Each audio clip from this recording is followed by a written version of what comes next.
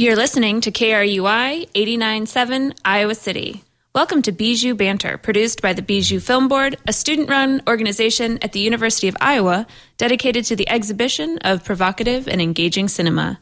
Since 2013, Bijou has assisted with the programming and operation of Film Scene, a nonprofit cinema in downtown Iowa City. As a disclaimer, all of the opinions expressed during Bijou Banter are those of the hosts and our guests, and not those of KRUI or the University of Iowa. In this week's show, we'll be discussing 3 films that are coming soon to Film Scene. Our lineup includes Isao Takahata's The Tale of Princess Kaguya, which opens next Friday, November 21st. Next, we'll be discussing John Jost's Last Chance for a Slow Dance, which plays this Sunday, November 16th at 1 p.m. Finally, we'll be discussing Star Trek II, The Wrath of Khan, which plays this Saturday night, November 15th at 11 p.m. as part of Bijou After Hours. Before we begin to banter, I should introduce my co-hosts. Filling in for Catherine Steinbach today, we have Patrick Brown, member of the Bijou Film Board and a regular guest on Banter. Welcome back, Pat. Kapla, which is Klingon for victory or greetings. I think. Kapla to you, my friend. And Chongmin Yu, also a member of the Bijou Film Board. Welcome, Chongmin. Hello, everyone. And I am Leah Vonderheide, Bijou's executive director. I should also mention that all 3 of us are film studies PhD students in the Department of Cinematic Arts at the University of Iowa. Let's start with our first film. The Tale of Princess Kaguya is a brand new film by Japanese filmmaker Isao Takahata.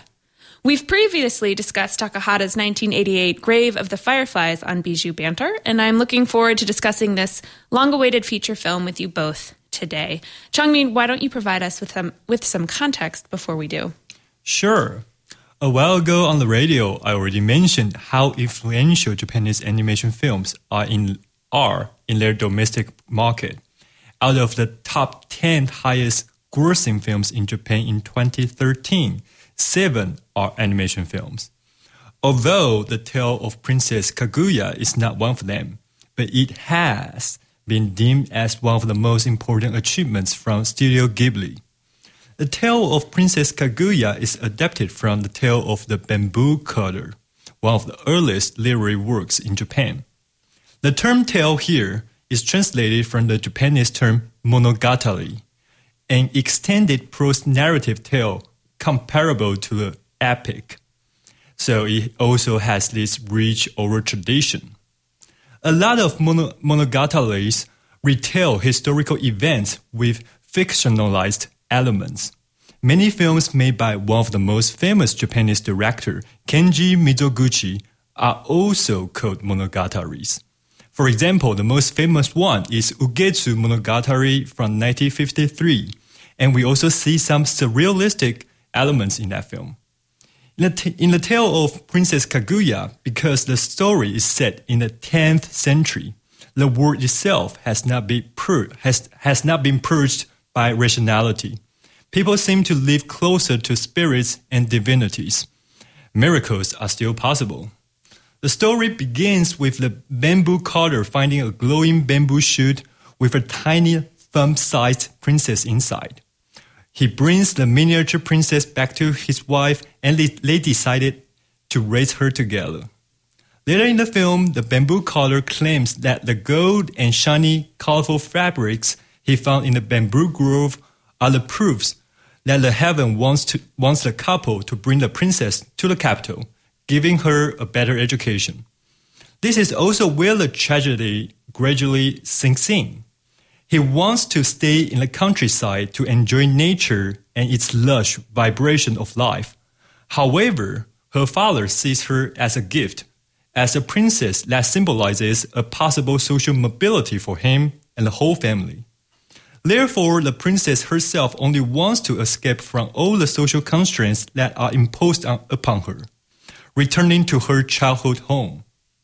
This being said, the narrative seems to me not the most important aspect of this film, for the challenge lies in how to find a new way to tell a well-known story in Japan.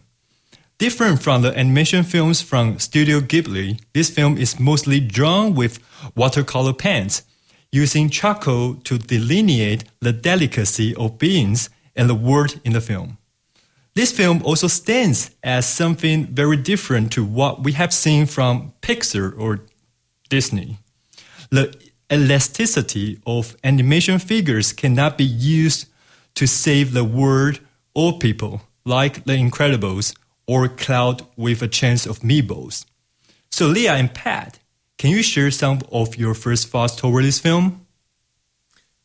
I guess I'll start. I really, like you say at the end here, I really like how this film is animated. It seems like it's done mostly, sort of traditional cell animation. It looks very hand animated. You can see the sort of lines of the charcoal. It has very heavy lines that it uses to define characters and things, and it has very sort of still backgrounds. Except for a few scenes when there's a sort of flying scene, and there are a couple other scenes that simulate a sort of moving camera. But other than that, the backgrounds tend to be very still.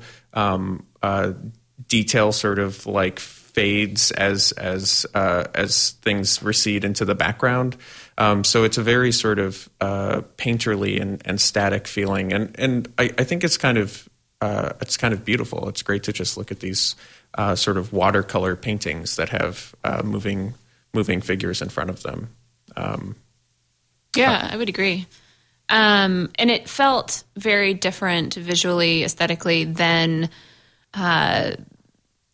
what I now associate with anime films, and also what, as you said, Changmin, what I associate with digital animation, the sort of softness in the pastels that are used in this film felt more like reading a children's book, which is always a very sort of pleasurable experience. It made it a more nostalgic experience for me. I felt like I was sort of flipping through the pages of a very carefully well done picture book for children, as opposed to watching an animated film. I think it's refreshing to see this kind of film now, and to make a sort of arbitrary comparison just because it's one of the only other animated films I watched this year. The French film, or maybe it's a Belgian film, Ernest and Celestine, also has this sort of, I don't want to call it minimalist, but a very sort of minimal approach to animation, where the figures are very animated and lively, but the background tends to be a little more static and painterly even. And I think it's one of the reasons that it might be so appealing to us is because contemporary sort of mainstream big budget Hollywood animation is now able to be and is so detailed and so busy all the time that it's kind of refreshing to see a movie that distinguishes itself by taking the sort of opposite tack. I also want to add one thing, that Studio Ghibli strictly rejects computer animation as a possible way of production. So all of their animation films have this hand-drawn quality. Oh, is that... so Spirited Away didn't have any computers? No. Man, I did not know that watching that. I would not have guessed that. That's amazing. So in a sense, you could see they taught or they want to emphasize this aspect of their animation films because it is special and it sort of makes them different from any other animation film we're going to watch, actually. So, Leah, you just mentioned that, this animation film for you is made for children. So I want to talk about that because the story itself is very pessimistic. Like, it is nothing we would expect to see from a film for children, actually. So let's talk about that a little bit because Isao Takahata seems to have his peculiar take on how the world functions, especially for children, actually. And for the brother and sister in The Grave of the Fireflies or Princess Kaguya in this film, the world itself is fatalistic. People cannot escape from social forces that keep dragging them back into the mud. So how do you feel about using animation as a medium to explore this motif? Well, first of all, you should know, Changmin, that I don't think that children's picture books are just for children. And I love picture books. So that's part of what's going on here. In terms of exploring darker themes, pessimistic themes, fatalistic worlds in the film, I think that's okay. I mean, I think that it opens up possibilities to explore the darker sides of what social mobility means for a family and family structure. I mean, that's kind of a very advanced theme that brings with it a lot of angst and anxiety in the film. And it's able to be explored gently and almost non-judgmentally, if that's a possibility, through the animation. Is that making sense or resonating with your experience of the film, Pat? Yeah. I mean, I don't think there's anything...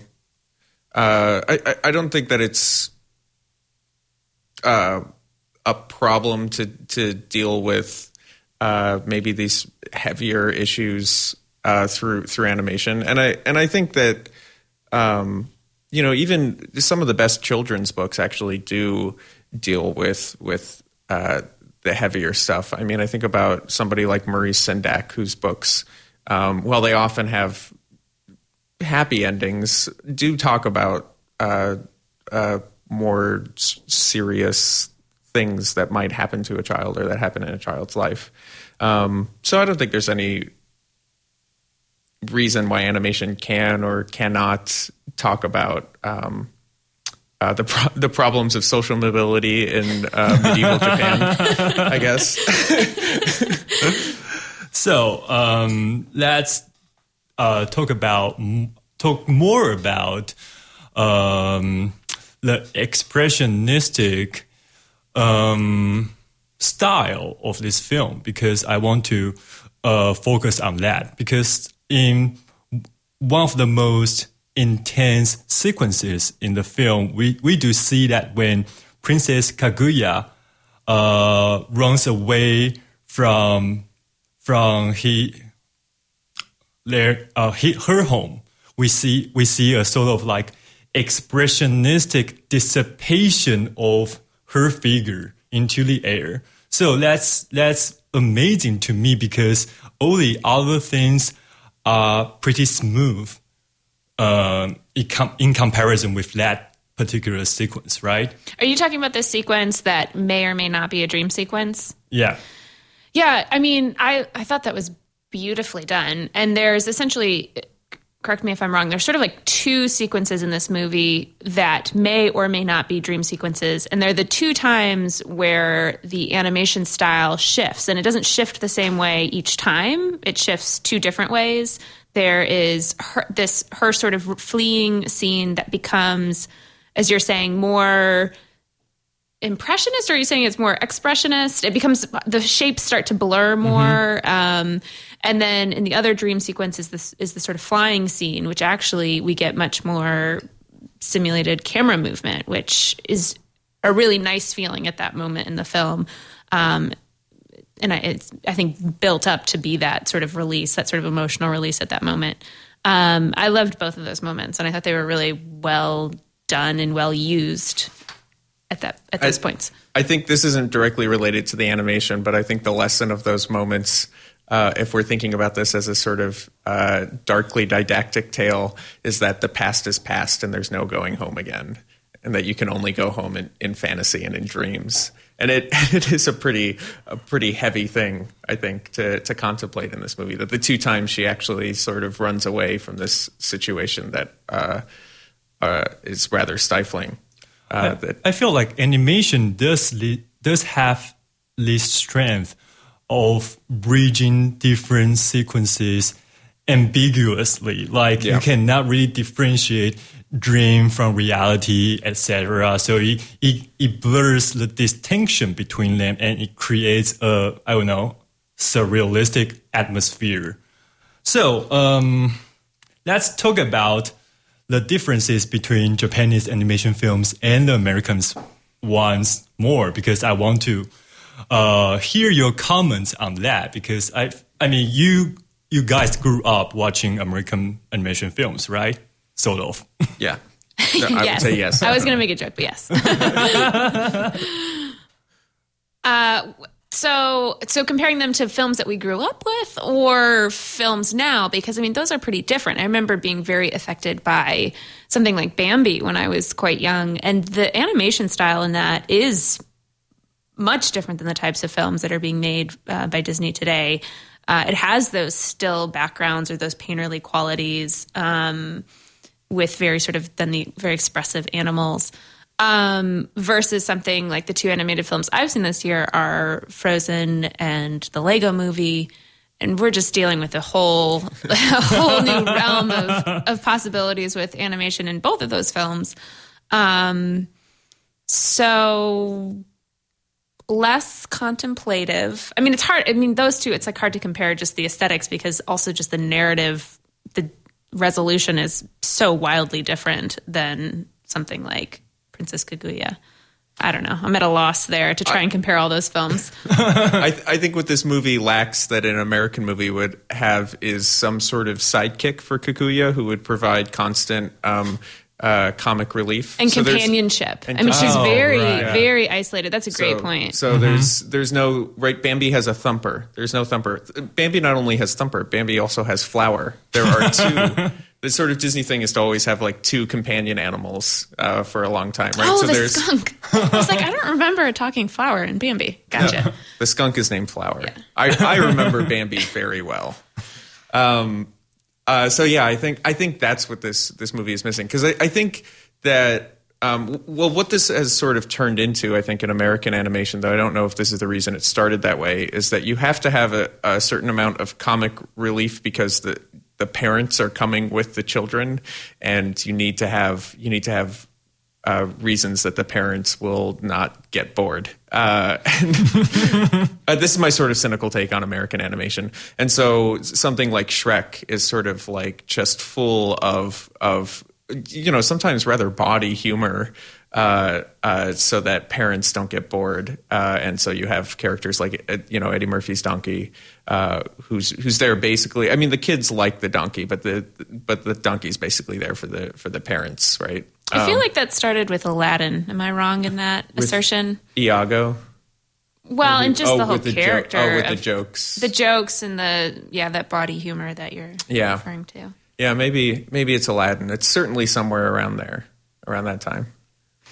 All right, guys, we need to wrap it up now. Again, The Tale of Princess Kaguya opens at Film Scene next Friday, November 21st. For a complete list of showtimes, check out Film Scene's website, icfilmscene.org. After a quick break, we'll be back to discuss Last Chance for a Slow Dance.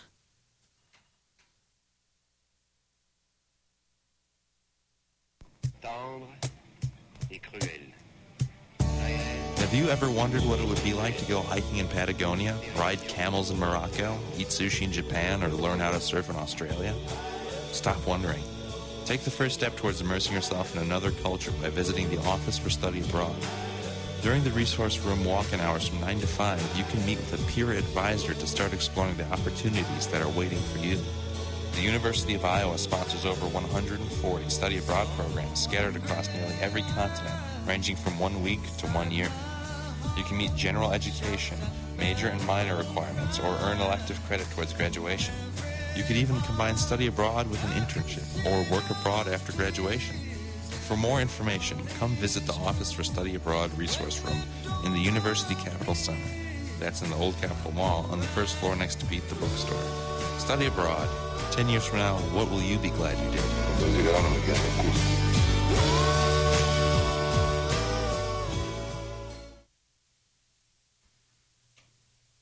Welcome back to Bijou Banter on KRUI, Iowa City. This is a show dedicated to discussing films showing locally at Film Scene. Let's move on to our second film, Last Chance for a Slow Dance.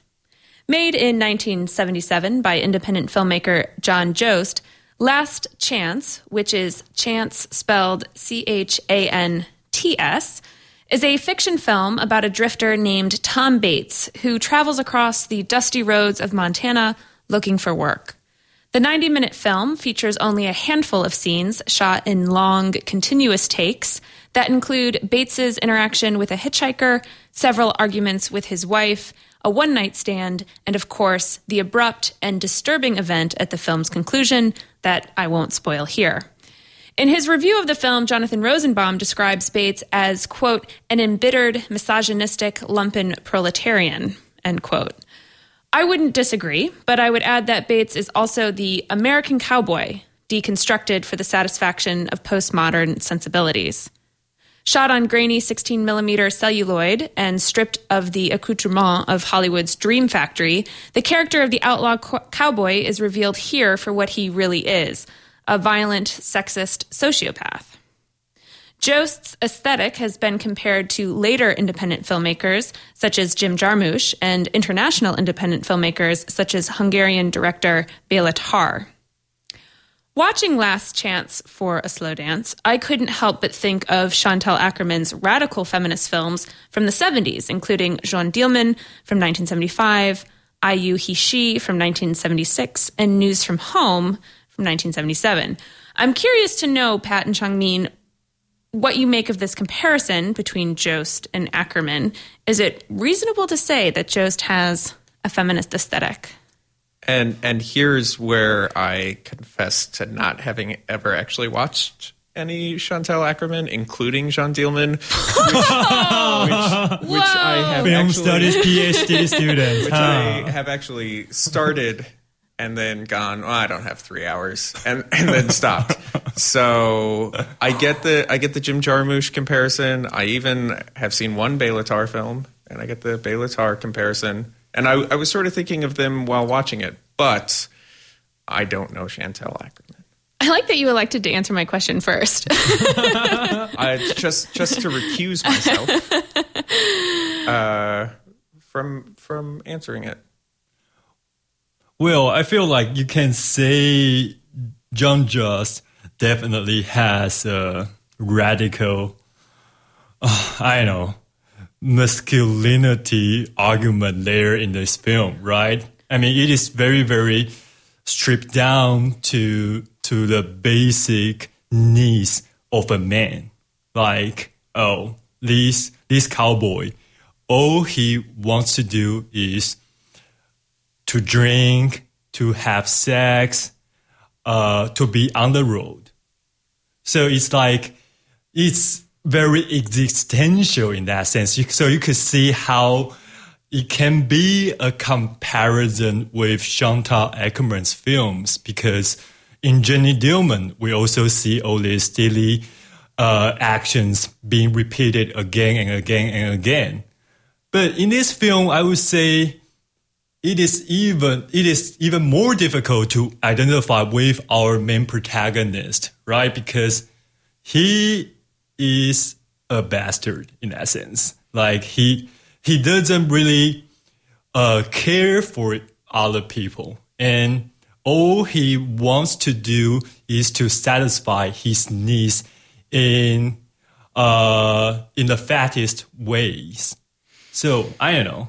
Yeah, that's true. I mean, we do in Chantal Akerman's films, even though there's a certain distanciation at play, you do ultimately, I think most people get drawn into a certain type of identification with the main protagonist. Here, the point, I think, I'm pretty sure, is to never identify with the protagonist. I mean, Jost is very critical of this man. I mean, he's a terrible person, and we're at no point supposed to empathize with him. And I guess the whole point is because in mainstream genre films, the male protagonist is always the person you identify with, even when they're the anti-hero. And here, this is sort of pulling away the illusion of that macho character that you would identify with, even though they're horrible. Here, it's just impossible. He's terrible. He's not a good person. You're not meant to sort of find a way into his psyche. I think that's fair. Would you agree?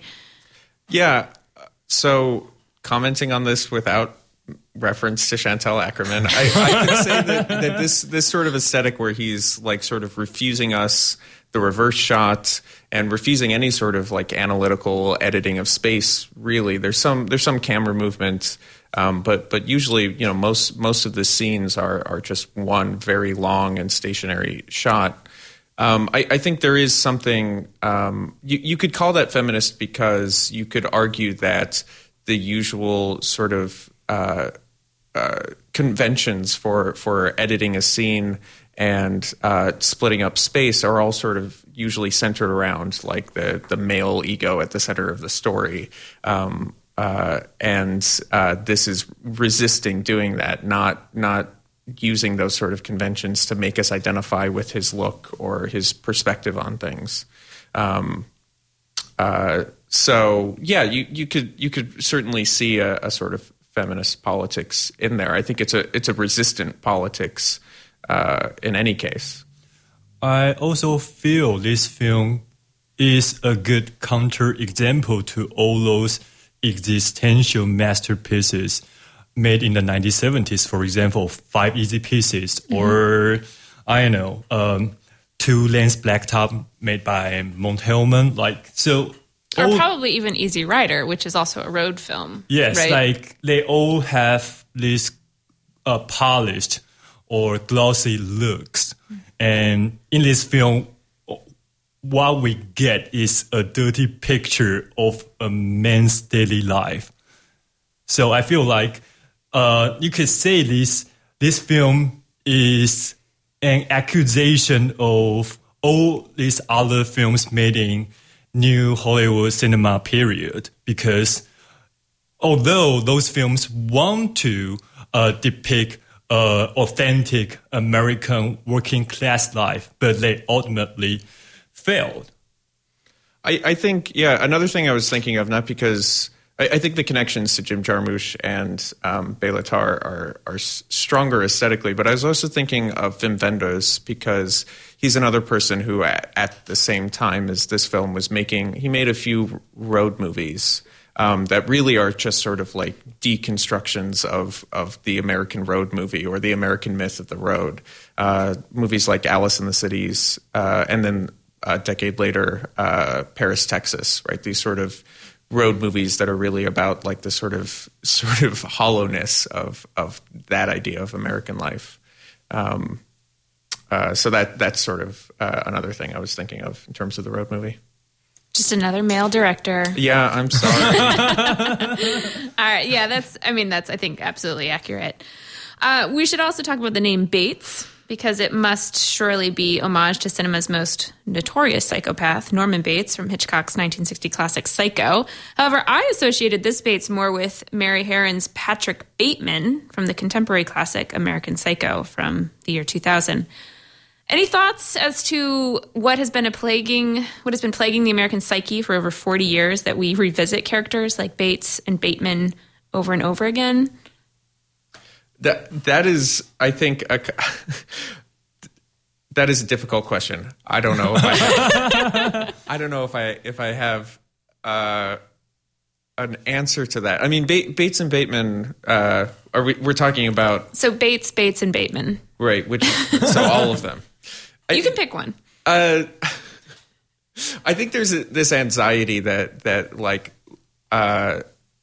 underneath this sort of friendly mask of capitalism and American wholesomeness, there is, you know, a psycho underneath that, and I think it's probably a justified anxiety. It's anxiety about repression and patriarchy and what it does to people's psyche, and that's certainly what American Psycho is about, and I think it's what Psycho is about, whether Hitchcock knew that it was directly about that or not. So yeah, I think, I don't know if this is something that we can get out of our system, but it's something that I think we've been trying to get out of our system by making movies about it. I don't know. I have to confess that I haven't seen American Psycho. What is going on in the studio today? But I mean, compared to Psycho made by Hitchcock, I would say this film doesn't really provide any psychological or psychoanalytical explanation for the main character or our protagonist, right? Because we don't really know his motivation. All we see are his actions. And so we have this, superficial or shallow description of what he really is in the film. But we don't see, we can only use different social forces or patriarchal oppression or whatever to explain his actions in the film, right? Because there's no clear or distinct causality between one sequence and another. So it's just, it feels to me like a day in his life, but there's no I don't know. No, I think you're onto something. I mean, I think the point that Hitchcock is clearly invested in a more Freudian analysis, and we've got mothers all over the place in his films and in Psycho as well. Whereas something like American Psycho, which is maybe why the Bateman character reminds me more of this Bates, of the Jost Bates, is because both of these films, both American Psycho and Last Chance, seem to imply that some of this psychosis is derived from film culture itself, that this has been a problem, that we've built these glossy images of men and women, but of these types of men that is unsustainable and is actually psychotic at its root. So I think that's a good point. I also feel like it is impossible to piece a whole picture together for this film. At least you cannot piece together a whole picture of our protagonist in this film. So I feel like that's why it has to be fragmentary. Yeah. Well, yeah, absolutely. Okay, we're going to end our discussion there. John Jost. And I should add that John Jost will be presenting Last Chance for a Slow Dance along with his 2013 film Coming to Terms this Sunday, November 16th, beginning at 1 p.m. at Film Scene. The screenings will be followed by a Q&A with the filmmaker. For more information about this event, please check out Film Scene's website, icfilmscene.org. Before we move on to our next film, let's check on the weather. It's currently 24 degrees and overcast in Iowa City. Tonight, there's a chance of flurries with a low of 21. Tomorrow, more chance of flurries with a high of only 29 degrees. You're listening to Bijou Banter on KRUI, Iowa City. Bijou Banter is a show dedicated to discussing films showing locally at Film Scene. Let's move on to our third and final film, Star Trek II, The Wrath of Khan. I don't dare say anything about this film until our resident Trekkie speaks first. So, Pat, why don't you take the lead? So it's hard for me to talk about Star Trek II, The Wrath of Khan, without unleashing the Trekkie within. Which, by the way, I stick to Trekkie. A lot of people prefer the term Trekker. I was almost going to ask you, is Trekkie acceptable? Trekkie, to me, it's acceptable, but some people do not find it. So because we're friends. I've never really understood why we had to switch to Trekker. Anyway, so I'm going to embrace my Trekkiness and just play that role here. So Star Trek, the television series, ran from 1966 through 1969. It's often touted as a groundbreaker in a few sort of social areas. It featured television's first interracial kiss, and it had a Russian man and a Japanese man and a black woman on the bridge of its starship. It also featured some truly great sci-fi stories combined with a pulpy primary color aesthetic that made the show eminently watchable, and it still is, even 50 years later. To me, anyway. After its cancellation, Star Trek became hugely popular in syndication. Plans were eventually hatched for a new live-action series. These plans took the form first of the movie Star Trek the Motion Picture, released in 1979, and then 8 years later, Star Trek The Next Generation. The Wrath of Khan was released in between in 1982. and while not quite what we now call a reboot, is maybe the model of how a film series can be successfully revitalized from the ground up. The film is essentially a sequel to the second season episode of Star Trek called Space Seed, in which Kirk strands the genetically enhanced madman Khan on an abandoned but verdant planet, along with the rest of his crew. And also a member of the Enterprise crew, a woman, has fallen in love with Khan and joins Khan on the planet. The planet has since died along with most of Khan's crew, and Khan is not happy. For Kirk, facing Khan again means facing not only the consequences of his youthful actions, but facing death in a way he never had to in his past. Read on the TV show. I think the movie works on a number of levels. The two main heroes, Kirk and Spock, get plenty of fleshing out. I think it's a pretty tightly constructed story. And it's also a reflexive commentary on the old TV show, which we can talk about a bit if you like.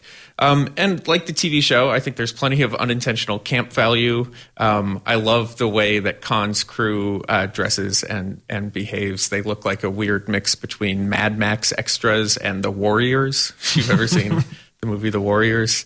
And this actually, for me at least, makes the film more, not less watchable. So I'm interested to hear what the non-Trekkies in the room think about The Wrath of Khan. And, be honest, I rarely get the chance to discuss this movie with people who don't already love it. Okay, it's my turn for a confession, Pat. Yeah. I've never watched Star Trek. That is certainly for anything, except for part of an episode, I believe, that you showed me a couple years ago. Yes, A Taste of Armageddon. A Taste of Armageddon. And I was compelled by that particular clip. This film, however, I couldn't help but think, I'm pretty sure I would enjoy this more if I had watched the TV show, because it's not a world that is very tightly constructed, or a plot that's very tightly constructed. There's these things happen, seemingly really important things to the narrative happen quickly and sometimes off screen, whereas things that seem less important to me to the narrative take a long time to happen on screen. I don't want to be unfair to it, but I did feel like I was sort of walking through a brand new world that wasn't super easy for me to tap into. You just gave a totally opposite description of the film, because Pat just said it is a tightly constructed that's story. True. That was pointed. Yeah. I mean, honestly, I'm not sure what you're referring to. It's not that I didn't enjoy watching it, but I really did have the feeling of wait, that was the whole story that I don't know.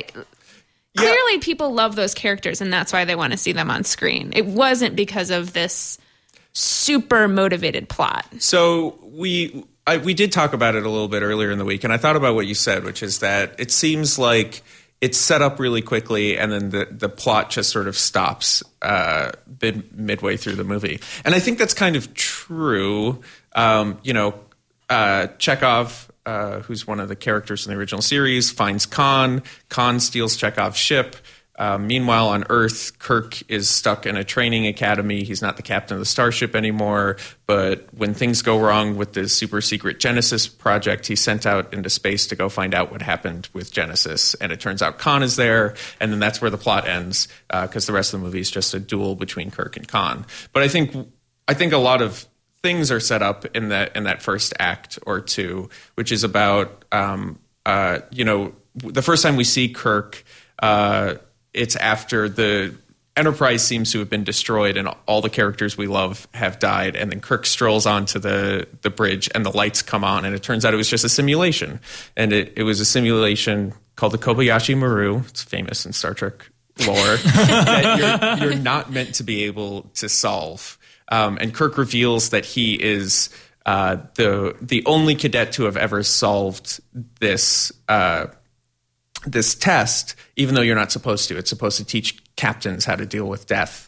And so he solved this simulation, or he solved this exam by cheating. He reprogrammed the computer simulation and won when he wasn't supposed to. And so that's it's a very overtly set up metaphor, but I think that's the metaphor that is sort of going on throughout. And so what happens when the plot stops is that Kirk sort of continually cheat to get ahead. He cheats to lower the shields and attack Khan because Khan doesn't know that he has the ability to do that. He cheats by communicating in code and fooling Khan into thinking that he's weaker than he is. And then eventually at the end of the movie, Spock cheats, right? And that has like serious consequences. So I think the movie is actually working out the things that it set up. Which is that Kirk is finally, after 20 years of being this sort of brash and arrogant guy who can get anything done and not really suffer many consequences.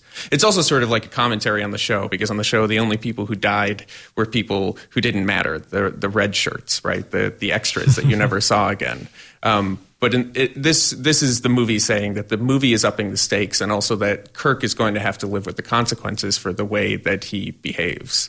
And so I think that although there's not really a lot of new information that's produced by this sort of extended duel of egos between Kirk and Khan, I do think that in terms of what it's doing with the characters, it is actually like to me, I think it works really well. And the end of this movie always gets me. The end did get me too. I will say that. That was like, oh, what? Wait. But yeah. Well, before this, I've only seen the newest reboot of the series, the 2 films. But I like your camp value point here, because when I was watching this film, I was really distracted by the man boobs of Khan, because yeah. So there's a rumor that he wore a false chest. That's like a rubber chest, but it's, oh my god! But it's actually not true. Ricardo Montalban was a bodybuilder, so even at the age of 60 or whatever he was there, that was his real chest.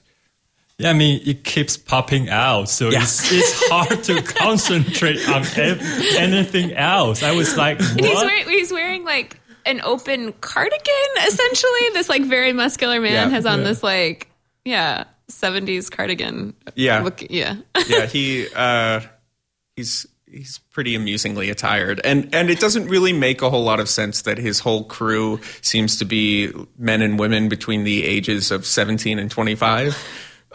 Because they should be the same age as him unless they had another generation of children and then all of the first generation died or something. So, like, a lot of things about Khan are just kind of silly, especially because he is this... I mean, Montalban plays him with a lot of gusto, but he's very sort of a one-dimensional caricature of a villain. And the way that he keeps quoting Moby Dick...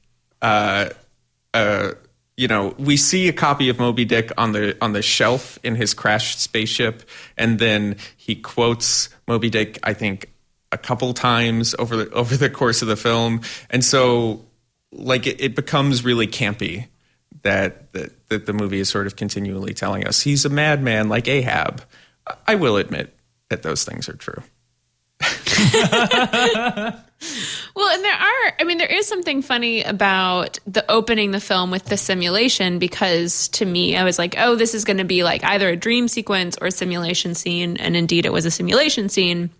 But it just sort of points to the fact that like it doesn't actually look any different than when they're supposed to be actually in battle and they're falling out of their Barca loungers that are their pilot's chairs, you know? And so there is like almost a little bit of meta commentary there. Like, look, it really does just look the same. Right. I think it's supposed to be... So I think it's not supposed to look the same. I think the opening is supposed to be a kind of joke about the TV show. That the TV show is famous for the times when the starship would get attacked and they just shake the camera and everybody would fall out of their chairs. Often people would go in different directions from each other, and it just did not make any sense. But yeah, I think that we're supposed to think that the later scenes of destruction do look realer than the simulation. But yeah, I think you're right.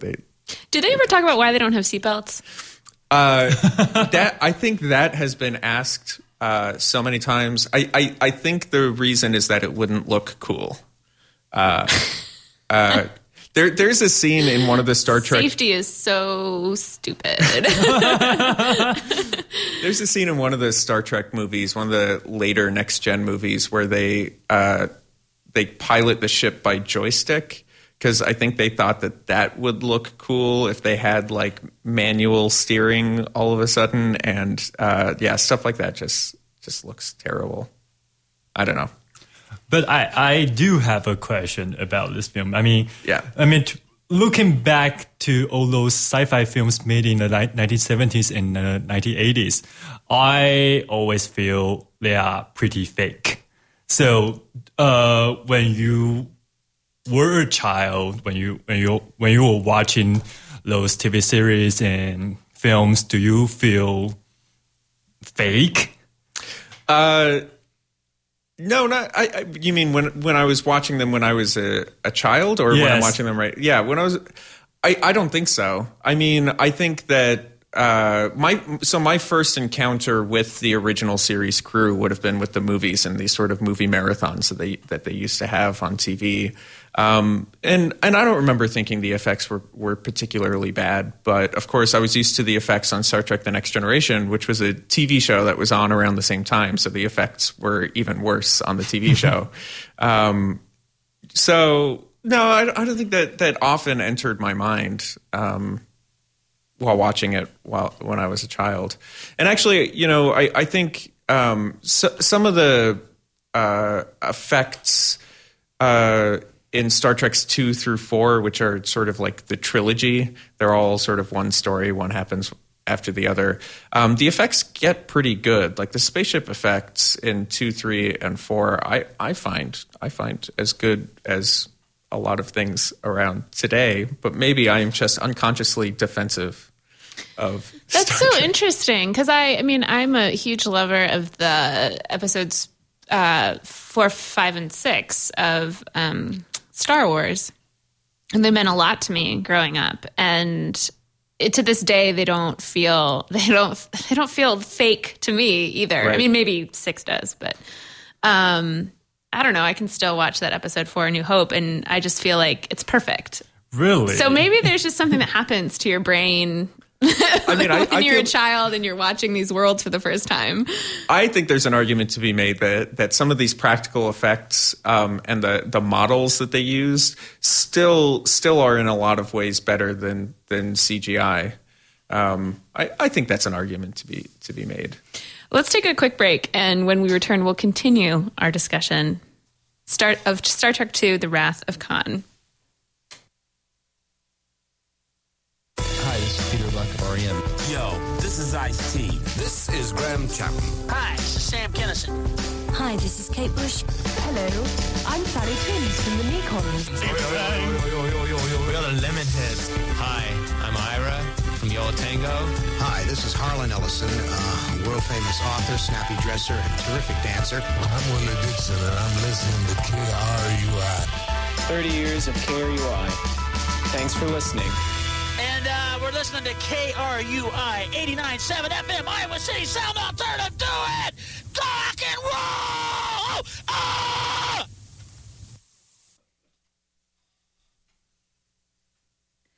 Welcome back to Bijou Banter on KRUI, Iowa City. This is a show dedicated to discussing films showing locally at Film Scene. We're currently discussing Star Trek II: The Wrath of Khan.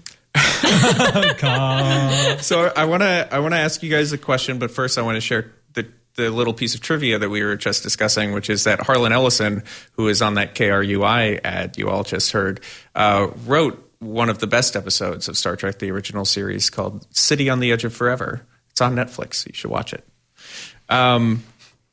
So I want to talk about sort of the core MacGuffin in this film, which is the Genesis technology.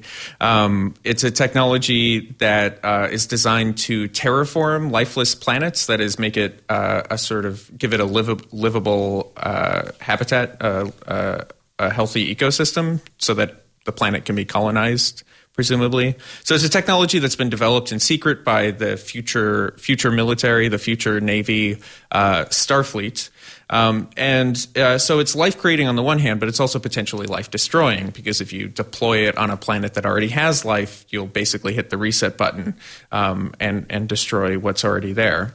So Star Trek often intentionally, sometimes less intentionally, allegorizes contemporary culture and politics. I'd like to know what you guys thought of this Genesis as an allegory of maybe things that were going on in the 1980s, but also just technology more broadly. I mean, is it an allegory for nuclear energy in terms of like bomb versus nuclear energy? I mean, that's the thing that occurs to me, that in its ability to both create and destroy, it would be connected to common things that would be said about nuclear technology in the 50s, 60s, 70s. And today. And today. I mean, I think we still have those conversations. What was the question in addition to that? I feel like it might also be just an allegory for technology more broadly. Technology as the ability to either create or destroy. I'm also interested in maybe why if this is an allegory for nuclear power, nuclear fission in some way, why the Klingons aren't in this movie, because the Klingons are, of course, Star Trek stand-in for the Russians. And so we have this technology developed in secret, cons after it. I mean, to me, this seems like the Klingons will show up eventually in the movies, but they sort of hold off from using the Klingons at first. So it seems like it's a sort of a very 80s thing of like the Russians seem like less of a threat here, and instead what's a threat is this sort of like lone madman who's after Starfleet's read the US's nukes. I would say that one of the premises for most of the sci-fi films is the overpopulation of the Earth. So you could see that how that plays out in a lot of sci-fi films, even Avatar, or I know about all these planetary colonies. Actually, so I feel like this film strikes me as environmentally conscious because it is in the 80s, and it is surprising to see some film that tries to bring out all these issues in a sci-fi film, because I mean we are going to see more and more films like this in the 1990s and in contemporary Hollywood cinema. So in that sense, I feel like this, although I mean we can interpret the Genesis project as a metaphor for nuclear weapons, but it is also about the ability of our technology to create new environment, new life forms, and new possibility for human to expand or to think of new ways to solve different kind of environmental issues we are facing right now. So I don't know. That's interesting. I'm wondering when the big, social, environmental, pro-environmental movement started. Is that kind of right around this time when suddenly we were all singing about recycling and protect the earth? The big sort of watershed is the publication of Rachel Carson's Silent Spring in 1962, I think. So it's pretty old by the early 80s. Yeah, Earth Day is instituted by... and I think it's actually, I heard on This American Life recently that it was instituted by Sarah Koenig's father. Anyway, Earth Day is 74, I want to say, 70, maybe 72. It's actually Richard Nixon who sort of like institutes Earth Day. So environmental consciousness was already, overpopulation, I think, was even more discussed in the late 70s than it is now. But environmental concerns were very much on people's minds. So I like that you're connecting it to that, especially because we know that Star Trek wants to talk about environmental issues, because 2 movies later they travel back to 1980 San Francisco to save the whales in Star Trek IV, The Voyage Home. The interesting, the problematic though of a machine that can build life where there was none is then you're ferreting in this idea that, well, even if the Earth is in peril, mankind's technology will somehow find a way to overcome, and we shouldn't. I mean, there is then that sense that, well, we don't have to be that worried because humanity's going to outsmart nature no matter what we do. Yeah, there is something sort of dangerously mollifying about that idea that if we just rely on technology and the way things are going, eventually we will, through colonizing other planets or making other planets colonizable, by terraforming Venus, we will solve all of humanity's problems. We can use up all of the resources here and then move somewhere else to use up all of the resources there. I'm not being cynical here, but technology is actually the promise of capitalism, right? Because technology can solve all of our problems.